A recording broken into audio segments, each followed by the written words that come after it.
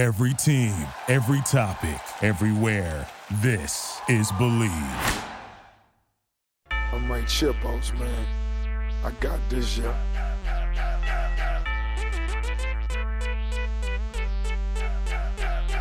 And now, this is the moment you've all been waiting for.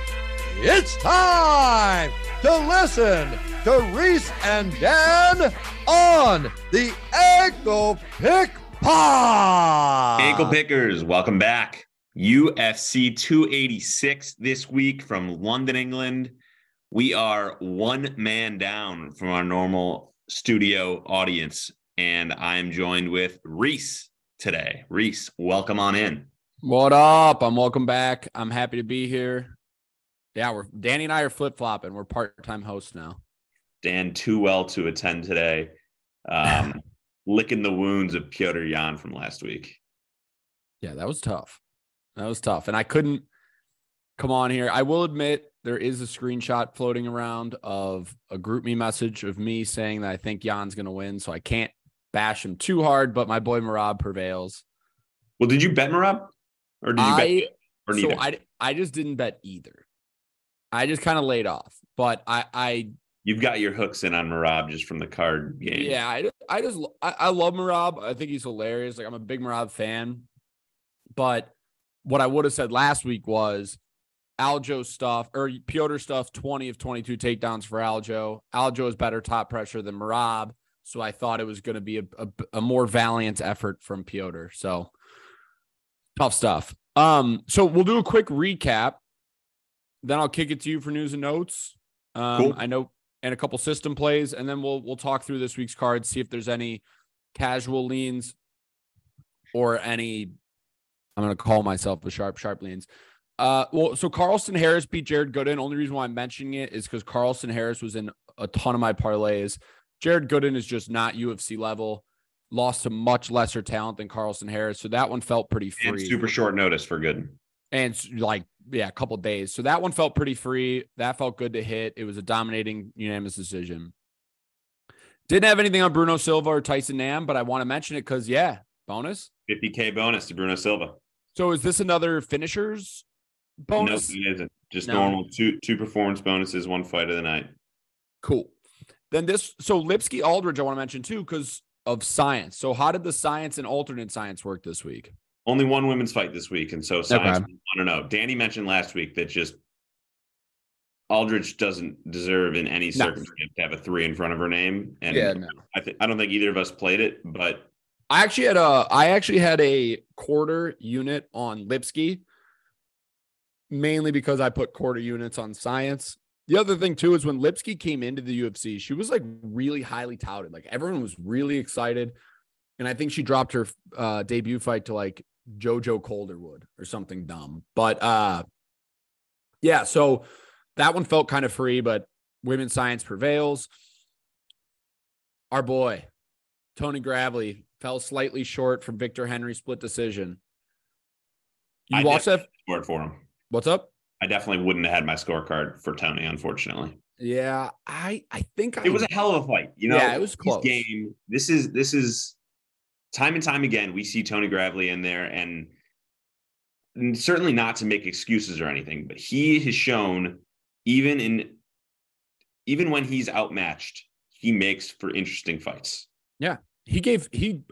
Although he lost, he pushed it to Victor Henry. He pushed it to Basharat. Like like you said, he belongs. He definitely belongs in the UFC. I guess my question for you is, and you watch this fight, yeah? Yep. What would you do if you're Tony's corner? Like what is he? Because I scored it for Tony, but I wasn't upset that it went for Victor. I realized I had my own biases. Is it a pressure thing, a volume thing? Because Victor Henry, no disrespect to him, but he ain't it. He's no world beater, you know? Right. So I don't know. I don't know. It's tough because he was outstruck on the feet. Yep. He went for, it looks like 17 takedowns. I knew it was a lot. And even when he got the 2-3 that he officially got a takedown on, he wasn't able to do enough on the ground. My only thought process, and this might be unrealistic, but is for him to go to flyweight. If he can get there, I'm interested. Yeah. Because it feels like the 5'5", 69-inch reach is what's killing it. Yep. It's so hard for him to close these distance, and he keeps getting Basharat, Henry. There's just some big cats at 135. They're just so much bigger. They're just so much longer. But again, I'm not in his position where I can't even imagine how hard it is for him to already get to 35. So I'm sure he's not looking forward to 40 or to 25. But yeah, he seems like a tweener. So I'm hoping he can redirect this ship, because obviously he's one of our favorites. Great guy. Yeah. Great guy in and out. Let's see what else I wanted to talk about. Oh, so Fremd beat up on Cedric Dumas. Only reason why that's sub. Yeah. The reason why that's great is because Dumas is apparently gets in a shitload of legal trouble, not the best guy. So shout out Fremd. I think a lot of people were excited about that. I was totally off on Fremd after watching him lose to Trayshawn Gore and get caught.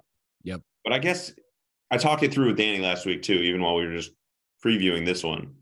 And Fremd was winning a lot of that Trayshawn Gore fight. So he was. Yeah, he was. He even said too, like, what he's shown in the UFC, the 0-2 thus far, is just not him. And he was very adamant about that. He said it multiple times that was not a good representation of him. He's a different beast than that. So I was ready to bet Dumas, and Danny talked me out of it. I'm glad he did. Yep.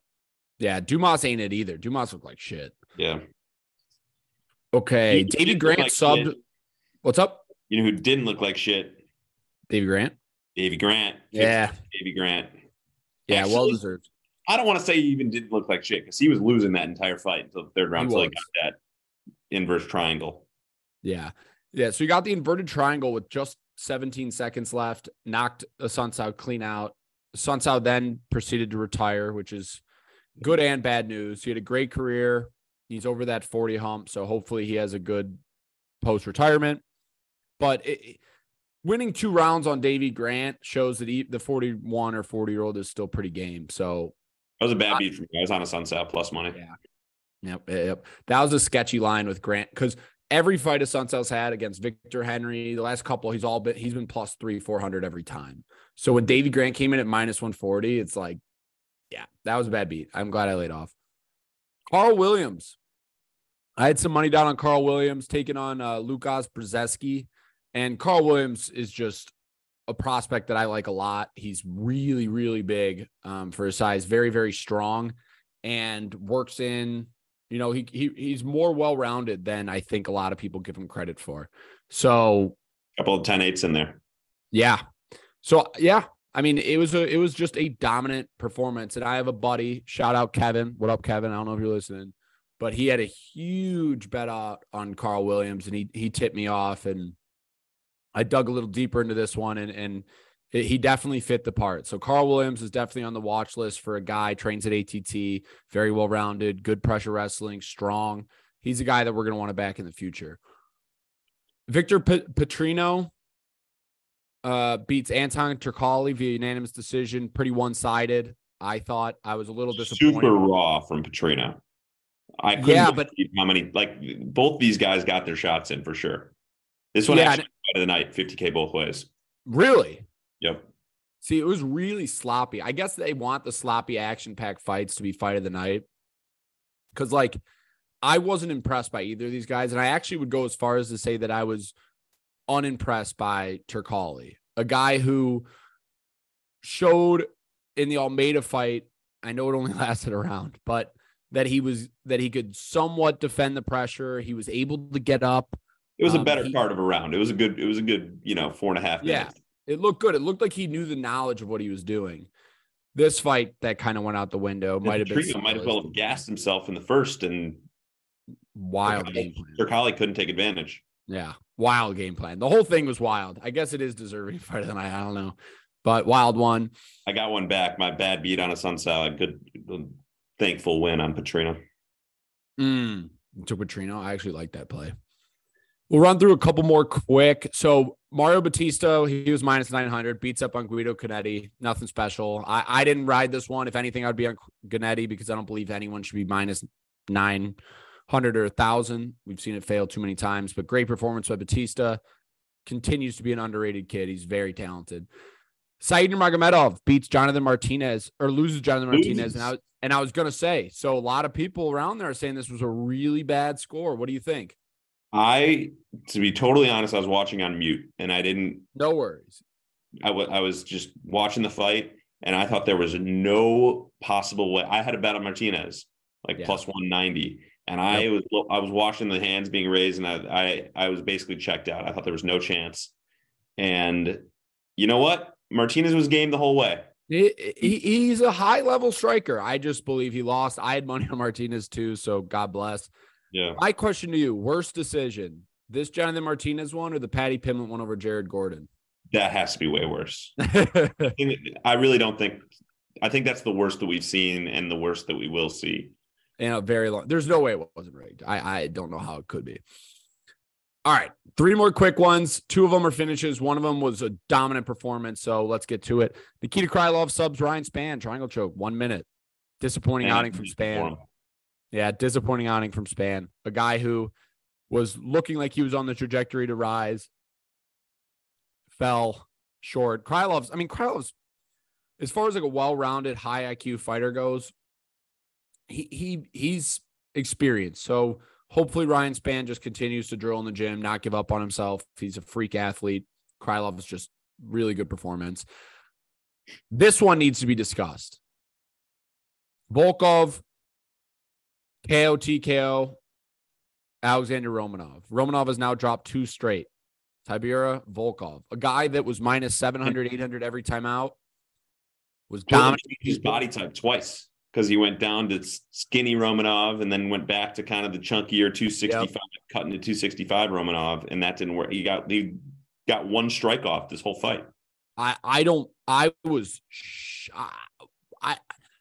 Romanov's a guy that I pinned as a potential contender. And now we've said is a point fighter his whole career. And now I think he's going to be. If you look at the Blades Volkov fight and then you look at the Romanov Volkov fight, it shows you the different levels that this division actually is starting to have. So I don't know. I don't know what Romanov does here. This was tough. This was a tough scene. I will not lie. I was kind of ready to chalk up the Romanov loss to Tybura to elevation, being in Salt Lake City, whatever, just weird stuff. And to get demolished in this fashion by Volkov, I'm just kind of I'm scratching my head now. No, because the first round was a 10-8 for Romanov. That's how he got that 1 draw. Yep. So I was the same boat. This was really bad. And then Merab, dominant, 45 decision over Petr Yan. Petr Yan got nothing off. About how many takedown attempts when you said 50? Yeah. I think the number was 49. But that's the thing that's awesome about Merab is in round 4 and round 5, he actually looked as fresh as he did in round 1 and 2. He's a guy that has cardio like nothing I've ever seen before. It's truly remarkable. And, people are going to see, I see a lot of hate on him and Aljo and even the bantamweight division. But dude, Merab is game. Merab is talented. I don't know how this is going to work out between him and Aljo for the title, but Merab deserves. You think he's got to stop through Sean O'Malley first, or do you think that they're going to go right to that? They won't make that. There's no way Merab. Oh, wait. I'm also getting way ahead of myself because we got Cejudo first anyway. But let's just say Aljo wins. 0 chance Merab fights Aljo. 0. They're best friends, training partners, same gym, taught each other. They both teach each other everything. There's no way. It would not happen. It wouldn't happen. I don't know. I mean, this better than I do. It won't happen. Rob Stan, but you don't think that they can compete with each other, even though being best friends, there's a lot of respect involved, I get, but I still think they'd be able to compete. Even if you could say that with 2 random people, like 2 other training partners, Merab and Aljo will not. All right. Well, time will tell. No, they will not. Clip this chat. They will not. All right. Kick it over news and notes. It was a decent fight card all around. Couple good finishes. So I'm not complaining. You know what? I really enjoyed the card. It was a good card. How about just the fact that we got, a couple thousand fans in the Virgin Hotel Theater. Awesome. It was in Vegas. It was very doable for the promotion as a whole. And we got fans in the building. No reason to be. I agree. It was absolutely awesome. All right. When Dan makes his return, we'll have him eating sour grapes on Petr Yan and reevaluating. I don't know if we should do that. Dan, for everyone, for all our fans out there, send Dank Wager some love. He is not recovering well from this Petr Yan bloodbath that we saw on Saturday. First it's who did Yan get smoked? First it's O'Malley on the controversial decision. Now it's Merab. It's not going well for him. And it was the DQ against Aljo, which that was bad. I mean, you can't obviously blame Yan for that, but that's one that you leave with not knowing what the best of Yan is. I mean, that pivotal moments in UFC history that have changed the trajectory of people's career, that has got to be like the 1-1. Yeah. All right. Let's get through some news and notes items. All right. So USADA released a statement this week specific to McGregor. Yep. And noted that there are no special treatment, whatever. 2 tests, 6 months in the testing pool. Yep. Absolutely necessary before fighting. Yep. McGregor is not currently in the testing pool. They don't have a meeting set up with him. Apparently that when you come out of retirement, quote unquote, they have a meeting set up to establish the fact that you're in the pool, and they don't have that on the calendar. Yeah. It's just all the way to September if he's in it tomorrow. So there's a lot of this one. Well, there's a lot of speculating, and let's just call a spade a spade. This is what it is. He's using steroids or some type of steroids to get up to 170, stay at 170, and recover from his injury. And so he's got to flush that out of his system. And so him and his team are working until it's out of his system, or how long he wants to push it until he gets back into the testing pool. Because once he gets in the testing pool, he's not going to mess around with it. Chandler's a big 170. He's going to want to be big. My guess is this gets delayed, maybe even into early 2024. It's a guess. It's a guess. But like, they're already done taping Tough. We got those finals matchups that are ready to go probably by International Fight Week. Is that confirmed? Like, Tough's done taping? Yeah. I don't know. That's a weird situation. Maybe coaches won't fight. Maybe it's the delayed coaches fight. Maybe they won't delay airing it, because then you're getting in everyone else's. Yeah, no way. You're ruining everyone else's career. That's weird. I don't know. You would think Dana would have thought ahead of this, but Dana's making some questionable moves these days. Well, I mean, thinking ahead. Obviously, it's tough to. Well, you could just do the ratings they're going to get on Tough because McGregor is a. No, coach. what I'm saying is thinking ahead is good enough to push the fight. You could have just delayed Tough to the second half of the year. What he's going to do now is this. Prediction. What he's going to do now is this. He's just going to delay the Tough finale. So basically, he's going to air the season of Tough. And then when McGregor-Chandler fight, the card will have everyone from Tough fighting on it. That's what they're going to do. All right, proceed. We're speculating on nonsense. I think they're still going to get the Tough finals on international. Yeah, fight. You do? Yeah, I do. Yeah. How about Alistair Overeem in the news? Suspended for a year by Glory. For what? It failed drug test. Overeem is back. So you might be a little too new school, but back in the day, Overeem was nicknamed Ubereem. And the reason why is because he was so fucking juiced to the gills. It was undeniable by anyone. So I guess he was off it for a while, probably because of USADA. He is back to Ubereem. I'm all for it. So shout out Ubereem. John Jones tweeting up a storm this week. It sounds like Stipe is kind of holding up that July International Fight Week date. Okay. Do you know why? No, it's all speculation, and it's all coming out of John Jones's camp. So I don't even want to put too much light on it, but it sounds like it's not happening International Fight Week, which is too bad. But I think I said it even like the week following his win over gone. We're getting John Jones for the first time in 3 years. I'd be shocked if we got him twice in 4 months. I stand by it. So the only reason why I slightly disagree with that statement, the only reason why is because he signed a new 6-fight deal. And so I think he's going to attempt to work through that deal. That just seems like the logic to me. The way I would go about it is you would try to, fight through that deal as fast as you can. Because 6 fights is a lot. You don't want to extend that over 6, 7. You know what I mean? You want to fight at least 2-3 times a year. I'm not convinced we're getting all 6 of those fights, no matter what the contract says. John Jones is a tough guy to book. Yep. Fair. All right. Here's a really fun one. Hit me. We're on to some fight announcements. Let's do it. This is a main event, April 29th. Mm-hmm. Location TBD, but it's not a pay-per-view. Mm-hmm. 5 rounds for Arman Sarukian and Renato Moicano. Saw this, and this is one I wanted to bring up to you. I think we need to get on this one early for line purposes. Yep. Because the sooner you can get on Arman, Moicano's game. Moicano's a beast. But if RDA, a 155 tweener, could keep him down, hold him down, and ground and pound him, Arman's going to dismantle him. Well, as soon as I can get both you and Dan on the same link here, we'll get that one out. I don't think there's a line yet for it, but let's start there. No. We're a ways away. When was that booked for again? April 29th. So it's only in a month and a half.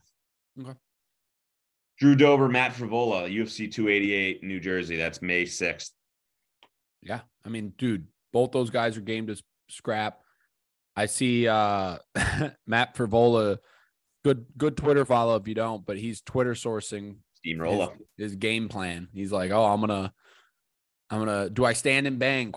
So we'll see. But Dober's always game for an exciting fight. If I said name a boring Dober fight, you won't be able to name one. So that'll be the same pay-per-view card that Aljo Cejudo have just been officially confirmed for. But I know we've talked about that one and set a spread for that one. Cool.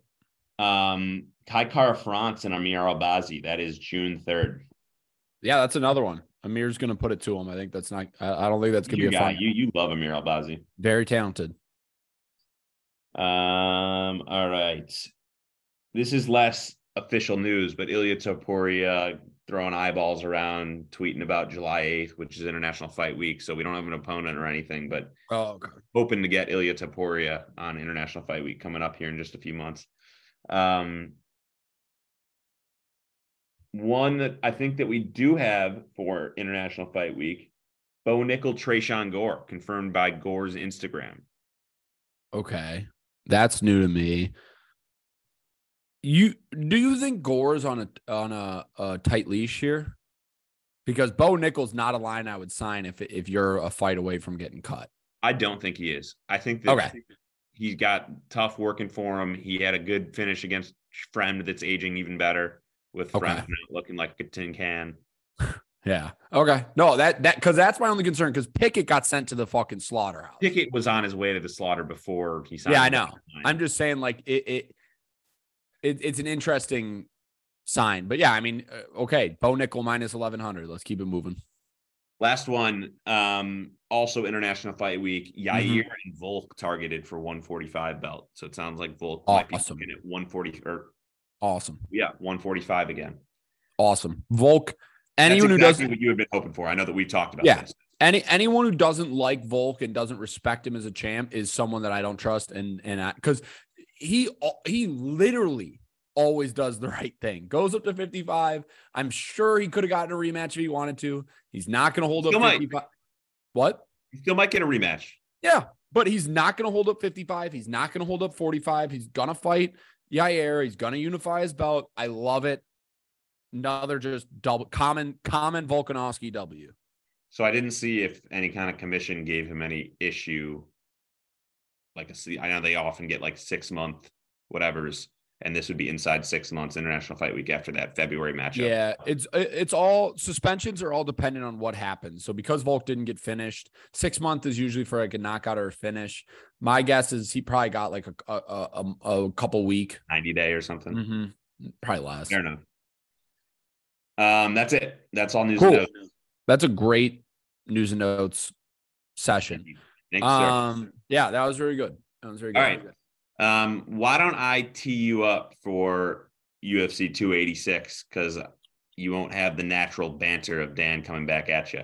Okay. Well, this, and as much as I love Dan, and don't get it twisted, I love Dan, but this is going to be a very, I'm excited for this dynamic because I like getting the side of someone who knows the headlines, who knows a lot of the bigger names or some of like the more talented prospects.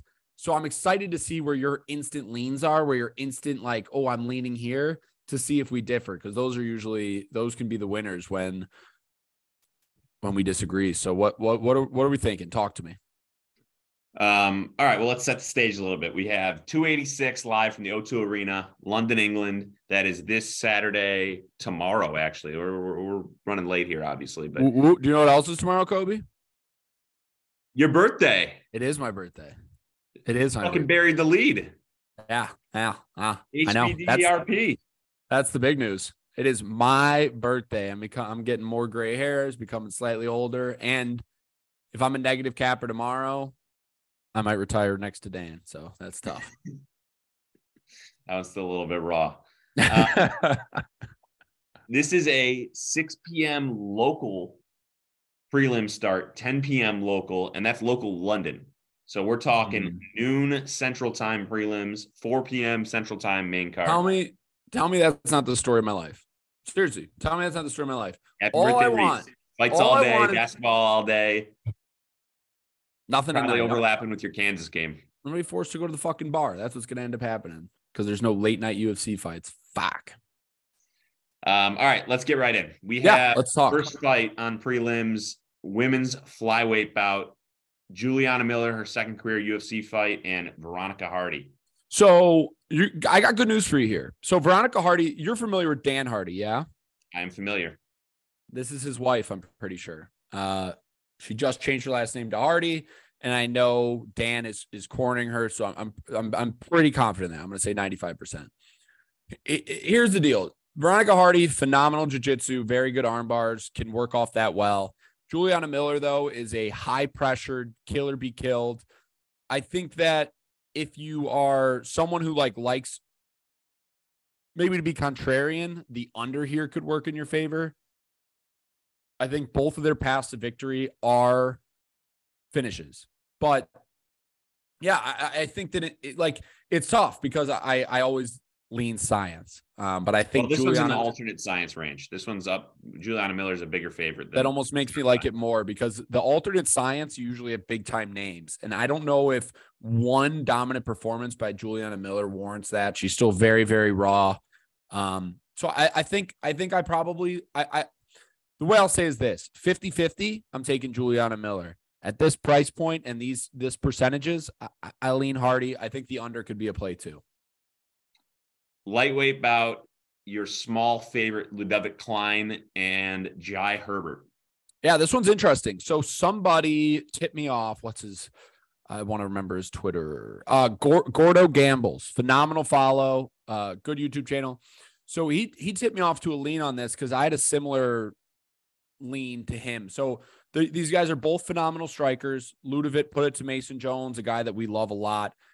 Jai Herbert is a guy who is really, really good kickboxer, good stand-up fighter. He dropped Ilia Topuria, which is not an easy feat by any means. He beat Francisco Trinaldo for 2 rounds until he got finished. But that's the big thing right there, until he got finished. Trinaldo finished him with an overhand left. Ilia Topuria finished him with a right hook, I believe is off a counter. So what's really interesting here is Jai Herbert's chin is in question.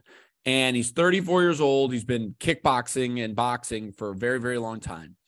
Ludovic, on the other hand, is a guy who can mix in wrestling. He's very, very strong for his size. But he also can strike. And so I think technically Jai Herbert's going to be a little bit better. He could edge out the scorecard. And so the Gordo Gambles lean that I was a huge fan of was, if you're going to bet this fight, maybe do Ludovic Klein by finish. You can do it on DraftKings, and it's called a finish only prop. And what it is it's like if the fight ends in any other, let's say it's a decision, it's KO only, finish only, or I meant KO only, KO only. Okay, gotcha. And so what it is like, let's say it's a submission win, it doesn't count. Let's say so on DraftKings they have only market. Yeah, only market essentially. But anyways, good lean. But yeah, I personally think I like the side of Jai Herbert. It's a hometown fight for him, and it's plus 160. So I think 50-50 again. I'm on Ludovic, but at the price, it's hard not to be on the dog there. All right, we've got a women's flyweight bout next up. Skip. On the card. Skip, dog or pass? I got nothing. I mean, Luana Carolina is a massive size, but hasn't shown me that she can put it together. And Joanne Calderwood Joanne Wood now was a girl who she's been around for a while, was on tough, and she's got a good camp, but she's looked extremely finishable her last 2 fights, and she's high enough level where this should be free pickings for her. But at this stage in her career, I have zero confidence in that. Just do not touch this thing. Go get a beer. Luana Carolina is smack dab in the middle of that women's science range. That's the only thing I'll add there. What is it? What is it? I don't even know the 150 range. Okay. Yeah. I if you're laying Joanne Wood as a minus 170, you're honestly, truly the boldest. You have a nuts of steel. So yeah, it's dog or pass, but I definitely lean towards the pass. Jake Hadley, a big favorite over Malcolm Gordon at flyweight, minus 400 range. Hadley. Yeah, I mean 400's untouchable, and it's unfortunate because I'm someone who's been a perennial Malcolm Gordon fade. The Amir Albazi is a phenomenal jiu-jitsu practitioner. Malcolm Gordon is kind of a sub or bust guy. Sumudaerji knocked him out almost instantaneously. And obviously the big header was that $50K bonus he got for that Denise Bondar broken arm verbal submission. It was brutal. And he survived 3 rounds of Muhammad Makayev. That this is Malcolm Gordon we're talking about. But I've never been overly impressed. And Jake Hadley's a guy, another hometown guy, a guy who's significantly more well-rounded. Malcolm Gordon's going to be sub or bust. Hadley can mix it up on the feet. Hadley can work the clinch. Hadley even has some offensive wrestling in his own right. So the line's a little steep. I wouldn't lay the line. What I would lay if I had to pick was maybe the under, because Gordon has proven to be extremely, extremely finishable. And he also is going to be finish or dead. Kill or be killed. Let's see. So these are his. These are his. Lost to Muhammad Makayev, armbar. Beats Dennis Bondar, armbar. Decision, then punch, triangle choke, rear naked choke, armbar, Kimura, punches. I mean, he's either gets finished or finishes. So if the under's a good price, any shot you have it close to you right now, I could pull it up. Under 1.5 is kind of gross. Yeah, maybe under 2.5. Minus 160 could be a lean, but I think you lay off this one. No strong conviction either way. All right. Christian Duncan making his appearance for the UFC at middleweight against a guy who's definitely been a little up and down over the last, 5-6 fights in his UFC career, but Dusko Todorovic. Yeah. Duncan is a moderate favorite in minus 220 range. Yeah, I actually like Duncan here. And it's really, really rare for me to like somebody who is making their UFC debut. It's a 27 years old.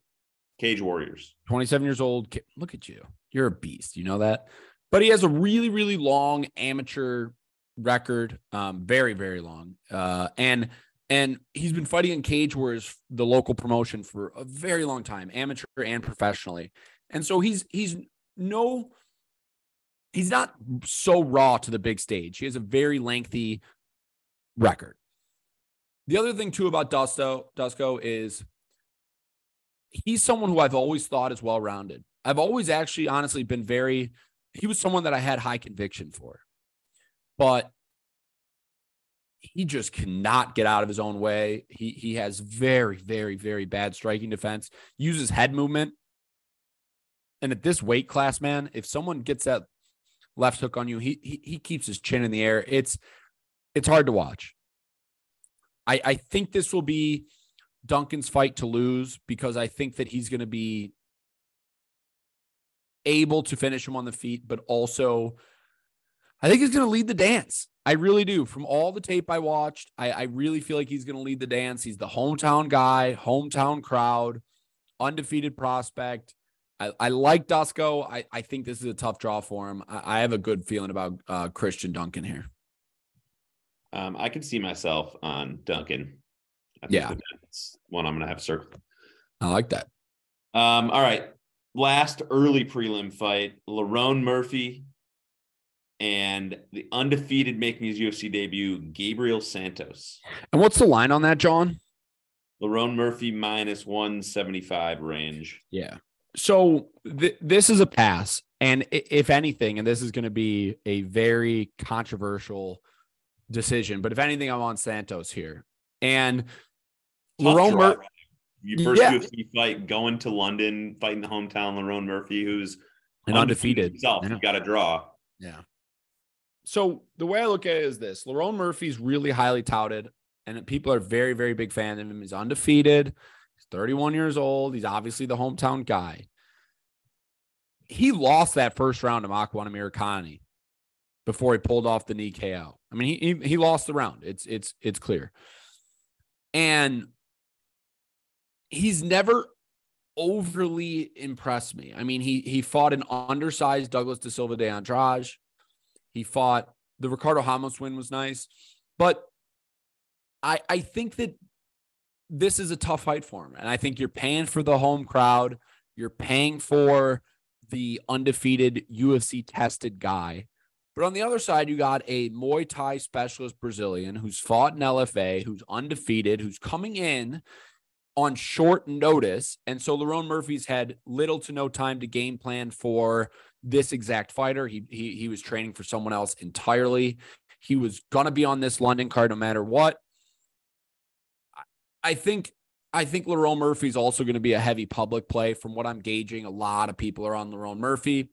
I think there's a good opportunity to fade him. I mean, no disrespect to Murphy either. I'm a big fan of him personally, but also him as a fighter. I just think that I've seen paths to victory, and Makwan demonstrated it in round one. Tukagov had demonstrated it multiple moments. And I think Santos are going to be able to exploit those. And so he's young and he's obviously still raw, but I think Santos is the play. I will not be on Murphy. Fair enough. All right. First fight of the prelims. We get Muhammad Mokaev at a ridiculous minus 900. Oh, and he's fighting Rafael Filho. Drilled it. No, he drilled it. Filho. Yeah, I mean, yeah. So I tried to tape Rafael, and there you obviously everyone's, or not everyone, but he was on Contender Series. It was a decent performance. He's just, I mean, we all know what the problem is here. And it's that he's facing Muhammad Mokaev, a guy who probably is some of the best wrestling, top pressure we've seen, especially at this division in this weight class. Look, minus 900. I just said it with Mario Batista last time out. It's unbettable. I don't know how I'm supposed to bet it. I think you could maybe do by sub, but I don't even know what that line is. But yeah, I think that it would be foolish to lay Mokaev minus 850. And I think that Mokaev by submission plus 110 might be a better route if you're committed. But yeah, I mean, Mokaev's going to win. He is. And it's just a tough draw, but there's no other reads outside of that. I mean, I don't know if it's going to go over or under, because there were points where Mokaev struggled putting Gordon away, which is a red flag. But then at the same time, he talked about how he wants to start finishing people. And, you saw him finish Cody Durden in under a minute. So it's like, it's really what he decides he wants to do on any given evening. So I'm laying off. If I had to pick something, it would be by sub, but always a risky proposition, especially against a Brazilian. I'm just ready for Muhammad Mokaev to get a real test. Seems like they threw him a tin can, be on this. I think you're going to be waiting. I think you're going to be waiting a while. Which sucks, because I took the 25, or maybe it was even 35 to 1. Yeah. The biggest problem. You're holding the belt, obviously, but. Yeah. The biggest problem, and it's big, is that the biggest problem is that he is 22. And I don't think they're trying to fast track him and potentially ruin his. There's a lot of real guys at 125 on his way there. I mean, we mentioned one fight already that both guys are going to get a title shot ahead of him. That's Albazi France. Yeah, there's a lot of guys. Yeah, Makayev's keep working, keep getting better. But like, again, I don't want to see him fight for the 125-pound title when he's barely getting rid of Malcolm Gordon. That's all. He just needs to continue to get octagon cage experience. And there's going to be that. He's going to dismantle this kid. All right. Next one up, Sam Patterson, 6'3", lightweight, fighting against an Israeli fighter coming off the PFL, Yanal Ashmouz. Yeah, Ashmouz is the only. It's really tough because Sam Patterson's massive for lightweight, like you kind of led, 6'3", but he has glaring issues from the little bit of film I've seen. He's not defensively sound by any means. He has the ability, because when someone has so much length, they sacrifice strength and to get to the weight. So I could see Ashmouz holding him up against the fence, maybe mixing in a couple takedowns, landing some power punches, trying to counter. I think if I'm riding anything, it's Ashmouz as a dog, and Patterson will be a future fade. He is the hometown guy. He is really long. I do believe they might have tried to tailor a matchup for him. Ashmouz is a guy that was hard to get film on, but he's 5'9", couldn't get his reach. So you got a guy who has five professional fights. It's a beatable fight for Sam Patterson. It's a fight that he should win, but Sam Patterson should never be minus 250 or 275 or 300, whatever he is. It's too much. He's proven little to nothing to me, and I will be fading him in the future, but I probably will find myself on Ashmouz this weekend. Sure. Coin flip, lightweight bout between Chris Duncan and Omar Morales. Yeah, I think Omar Morales is the play here, and fight not to go to decision is the play here. I actually placed an early ticket on Omar Morales. Doesn't sound like I got any CLV based on what the line is right now. You said it's dead even, 110. Yep. Yeah, so I got Omar Morales minus 120. I like Omar a lot in this spot, and here's why. Omar Morales is a guy who he's older. He's 37, so he's over that hump. And he got brutally finished by Uros Medic. It was a counter left that led to a straight right. And then as he was falling, he landed another left. It was vicious. He was out cold. It was good shots by Uros. He obviously got beaten up by Jonathan Pierce. But this is a guy who went to unanimous decision with Giga, hits way harder than anyone Chris Duncan has faced, and is a very, very well-rounded, talented mixed martial artist. He's a good striker. He is very strong for the weight class. The only question mark and the only issue is, will he get tagged? He's not super defensively sound. He allowed Medic to find his chin. He gets hit. He hits to get hit. However, Vyacheslav Borishev on Contender Series dominated Chris Duncan. I mean, he ended up finishing him. A couple years later, 1 year later, a little less than 1 year later, Chris Duncan gets another shot. Charlie Campbell on the Contender Series came in as an underdog. 1 minute and 43 seconds into the fight, Chris Duncan gets the finish with a counter right. Before that, 2 uppercuts that dropped him to his knees, a straight right that dropped him. He was dropped, I think, 3 times in that fight. And the uppercut was vicious. And so power to him for keeping his wits and staying in there. Omar Morales hit significantly harder than Charlie Campbell. I mean, it is, when you watch them, if you watch tape side by side of them, the sound difference, the speed difference, the technical striking of Omar Morales is just, it's way sharper. It's just quicker to the point. It's not nearly as loopy. He mixes in combos.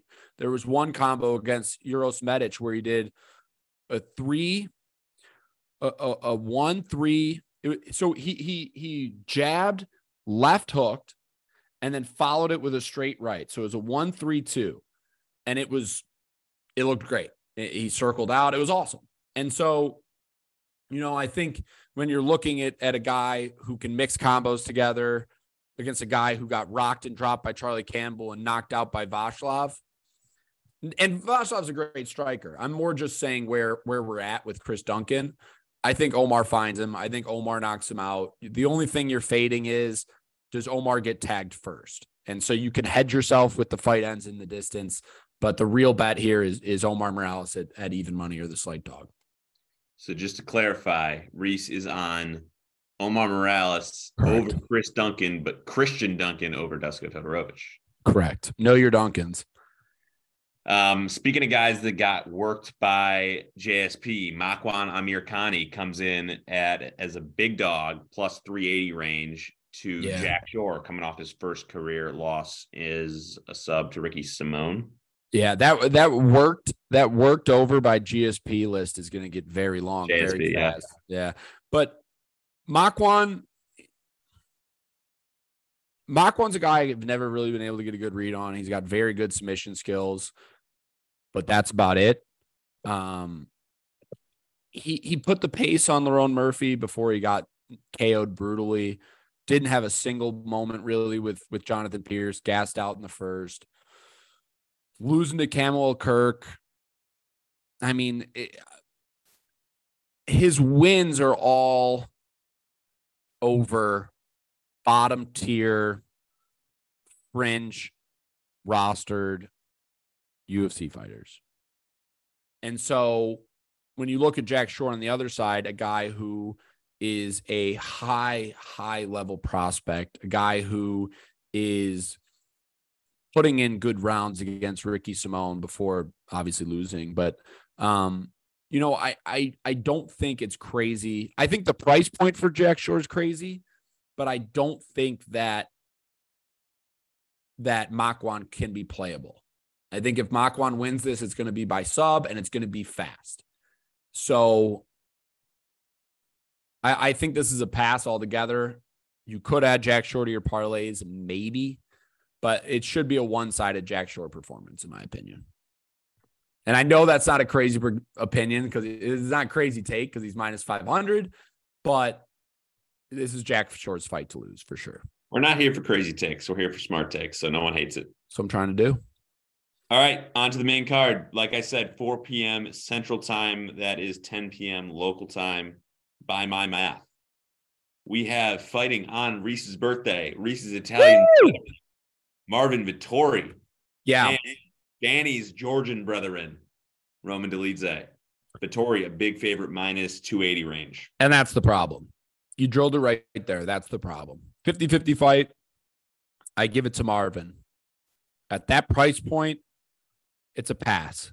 Roman. Time and time again, Roman Dolidze has won as an underdog.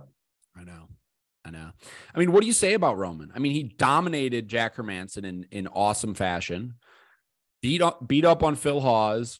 Need in the clinch Kyle Dawkins brutally. Still finds himself here as a dog.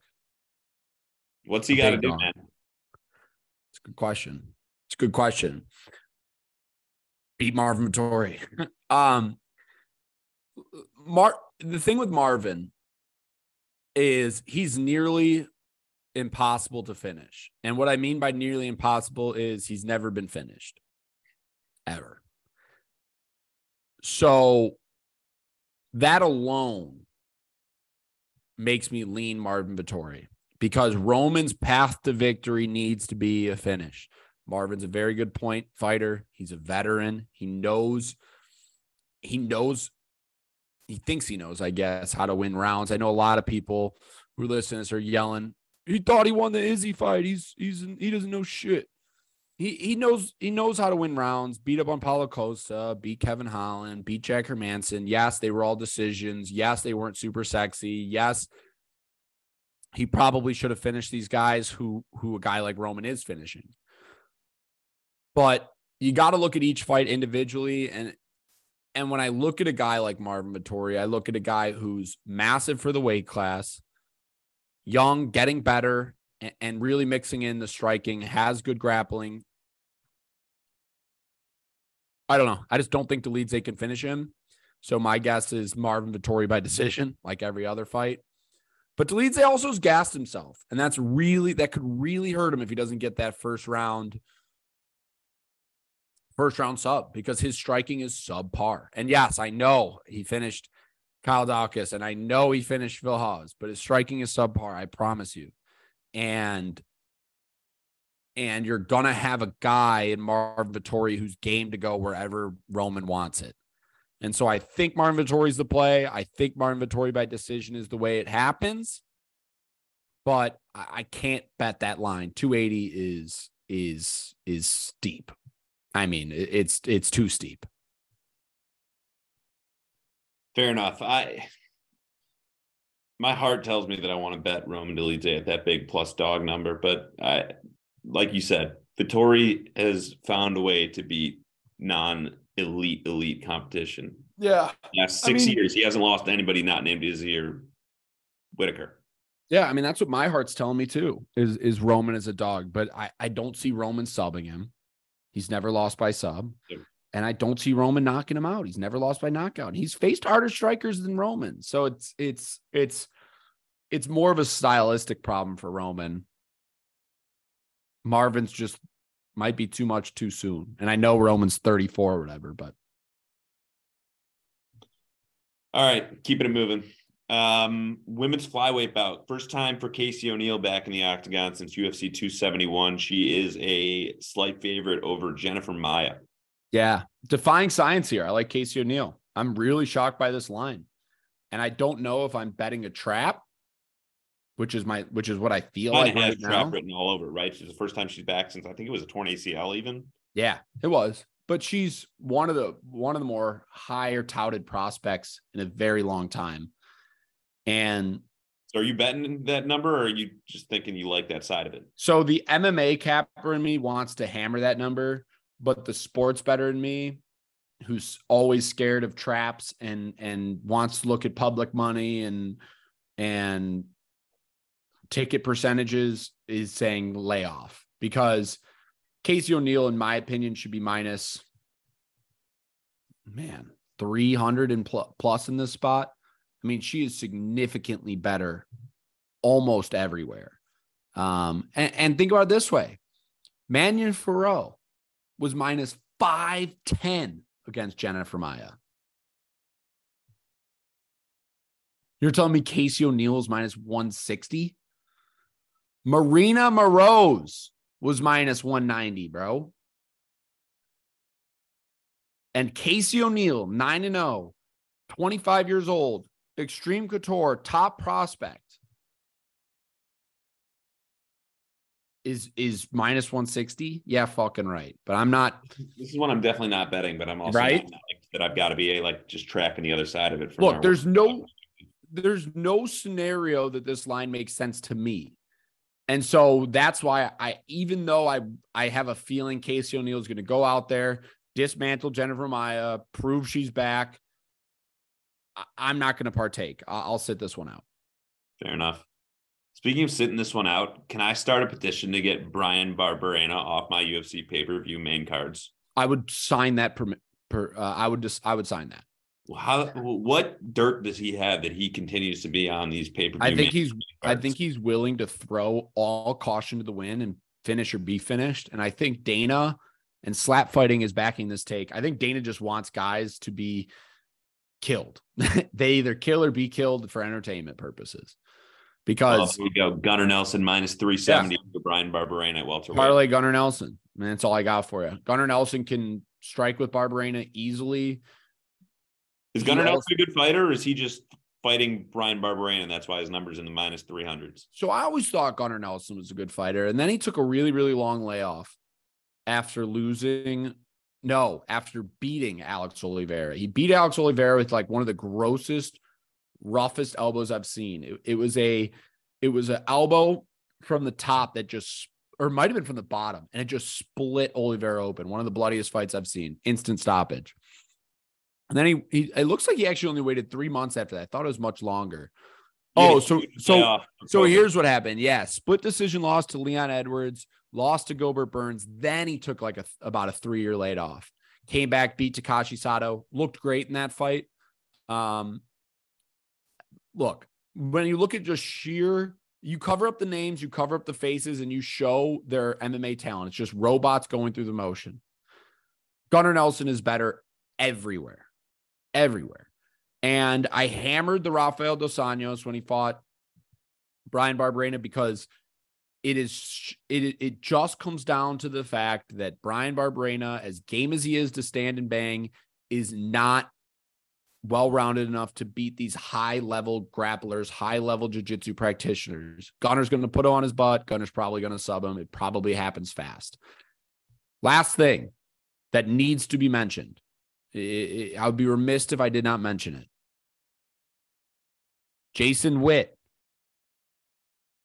beat Brian Barberena. I repeat, Jason Witt beat Brian Barberena. If you don't know why that's hilarious, Jason Witt got left hooked by Josh Quinlan, knocked out by Philip Rowe, knocked out in 16 seconds by Matt Semselberger, knocked out in 48 seconds. You're not a big Jason Witt guy.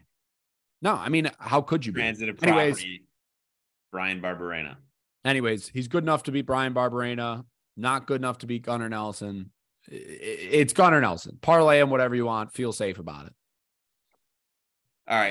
Let me put it this way. If Gunnar Nelson loses this in front of his home crowd, he's done. He's hanging up the gloves. He's 34 years old, trains as we and he's done. If he loses to Brian Barberena, he's done. And once again, I know I say this a lot. No disrespect to Brian Barberena. I'm sure he's a great dude.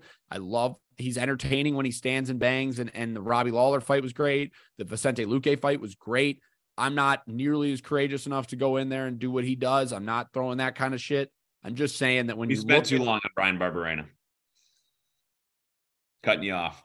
We're getting into the meat and potatoes of the meat and potato card. Gaethje, Fiziev, lightweight co-main.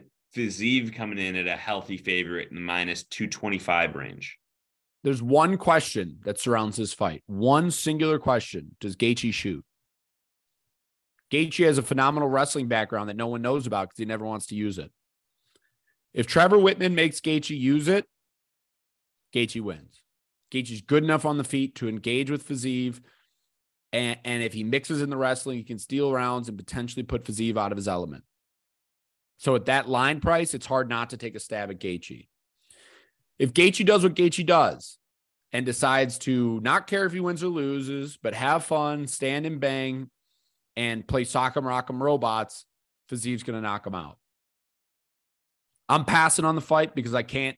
There's too many question marks about what Gaethje's going to do. I'm surprised to see Gaethje come in with a number as big as it is in all reality. I'm not surprised to see Fiziev favored, but I didn't think it was going to be approaching the 200 range. I'm very excited for this fight, but I'm kind of spooked by the number that you got to bet it at. I don't disagree with you. And that's what comes on a lot of this is a lot of this card comes at a price. I mean, Jack Shore's a great look. Not paying it. Mohamed Makayev's a great look. Not paying it. I don't know. I don't think it's fair to be comparing this fight to those two, but I get what you're saying. But it's, or even, I mean, I just feel like the theme of this has been 50-50. I take this side, but at this price, it's too expensive. And we just did it with Vettori. You know, I want to bet Dolidze. I want to bet Gaethje. I think that this might get to a point where I end up betting Gaethje. Danny said the same thing on the phone the other day. I don't know. I'm not convinced. If Trevor Whitman looked me in the eyes and said, Gaethje's going to shoot for at least 3 takedowns, I bet Gaethje. That's enough to do it for me. But I don't trust it. This one isn't 5 rounds, is it? No. But I've been watching Gaethje my entire life. And by my entire life, I mean his entire UFC career. Go in to the center and the middle, point at the people, and just throw all caution to the wind like nothing I've ever seen before. He got rocked by Michael Johnson, knocked out by Eddie Alvarez, knocked out by Dustin Poirier, beat up on some low-hanging fruit, subbed by Nurmagomedov, got knocked down twice by Michael Chandler, but also knocked him down 3 times. Like, what is Gaethje going to do? I think ultimately, if you have to bet, I think Fiziev gets it done.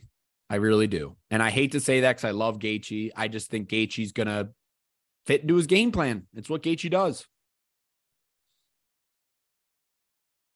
Yeah, we'll see where I'm at by the time this fight comes up, because like I said, I could very well end up being on the Gaethje side, but I'm not. Hey, there. you and your Danny's right there with you, man. Danny tells me literally word for word the exact same thing. All right. Said, come fight night, I'm going to be here. Edwards, current welterweight belt holder, Usman 3. We've seen this one, like we saw 24 minutes of this one, not even 6 months ago? Mm-hmm. Usman won 20 of those 24 20 minutes. of them. Dropped the first round, got a reality check, never to be seen again. That's like what happened. If first round went to Leon, everyone goes, wow, Leon took down Kamaru. Wow, Leon got his back. Wow. What a performance there by Leon. And then rounds 2, 3, 4, and all of 5 was exactly what you expected the entire fight to be. Kamaru is minus 2,500, or no more. He's minus 12,500 going into the 5th round, and then gets caught. And it happens a lot. And so does this one come down to whether he gets caught again, or do you think that Leon has a chance to outgame him? No, it's whether he gets caught or not. Because I think that when you come to Leon's better as a technical striker, but Kamaru's wrestling and ability to put pressure and strength is too much. It's too much. And he knows enough about the standing on the feet to in theory, avoid a lot of the power shots. I think what happened is this. Kamaru Usman went on such a long, undeniable winning streak that he got comfortable. And whenever you get comfortable, you leave yourself set to get caught. Usman dropped his right hand completely, ducked into the kick. It was a phenomenal head kick. Leon got the finish fair and square. Not saying that. But it was a lapse of judgment on Kamaru's aspect that came from him being comfortable. When you look at Leon's record, you see a lot of guys that he needs to be finishing that he didn't. That's all there is to it. I mean, unanimous decision, Brian Barberani. Unanimous decision, Vicente Luque. Unanimous decision, Donald Cerrone. Split decision over Gunnar Nelson. Unanimous decision over an undersized RDA. Unanimous decision against Nate Diaz where he got wild. A lot of decisions for a guy that you just said needs to have that flash knockout to really have a chance here. Bingo. I mean, if you told me on Saturday night at the end of this card that Leon won by decision, because he out-grappled or out-point struck Kamaru, I would truly be shocked. Truly. We'd be reevaluating Kamaru and not Leon, though. Truly. I truly would say that seems unbelievable. That's what I would say. I would say one more thing I'd like to add, because I picked it Leon Edwards' record, and that's not totally fair. I would like to add on the other side, I think Colby Covington would beat Leon Edwards. I truly believe that. Well, Colby's almost beaten Kamaru. I know. Both their fights were close. I think Gilbert beats Leon Edwards.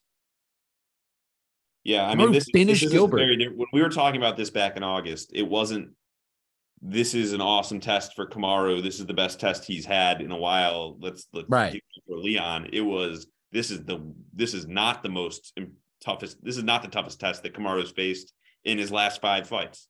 Do you know what it reminds me of so much? It's impossible not to make this comparison. So I know if people are rolling their eyes, I'm sorry.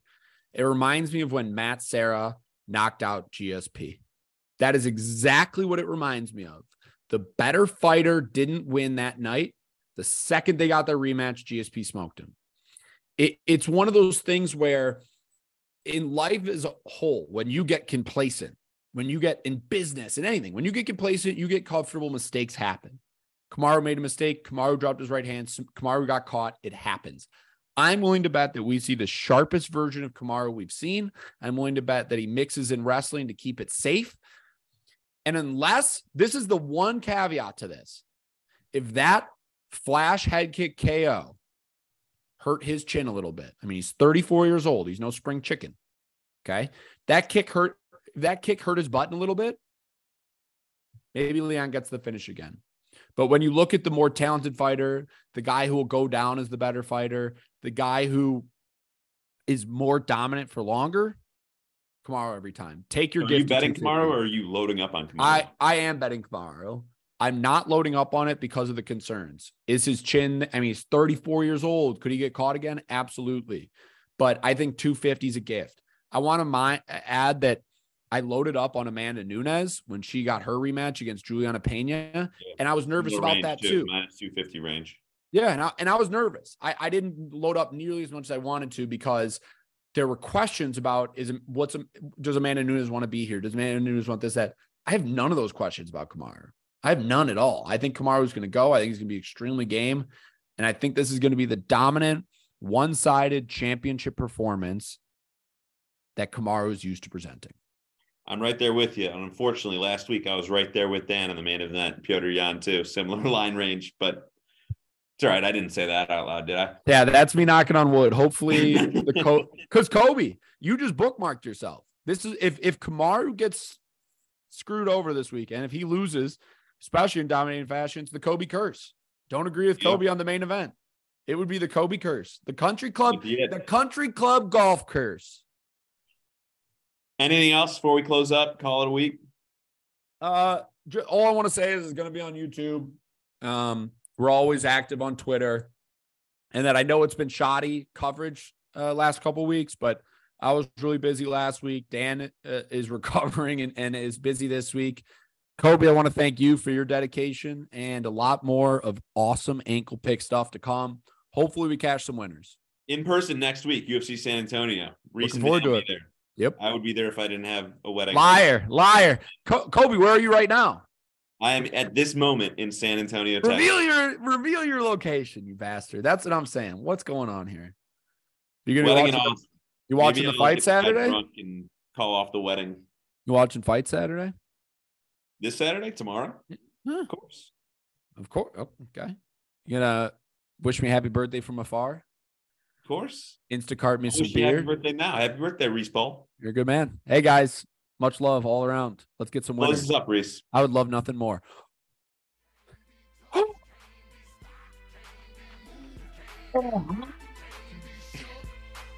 The audio didn't catch any of that somehow. It was too loud. Do it again. Really? Yeah.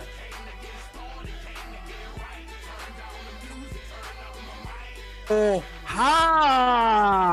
There we go. Thank you for listening to Believe. You can show support to your host by subscribing to the show and giving us a 5-star rating on your preferred platform. Check us out at Believe.com and search for BLEAV on YouTube.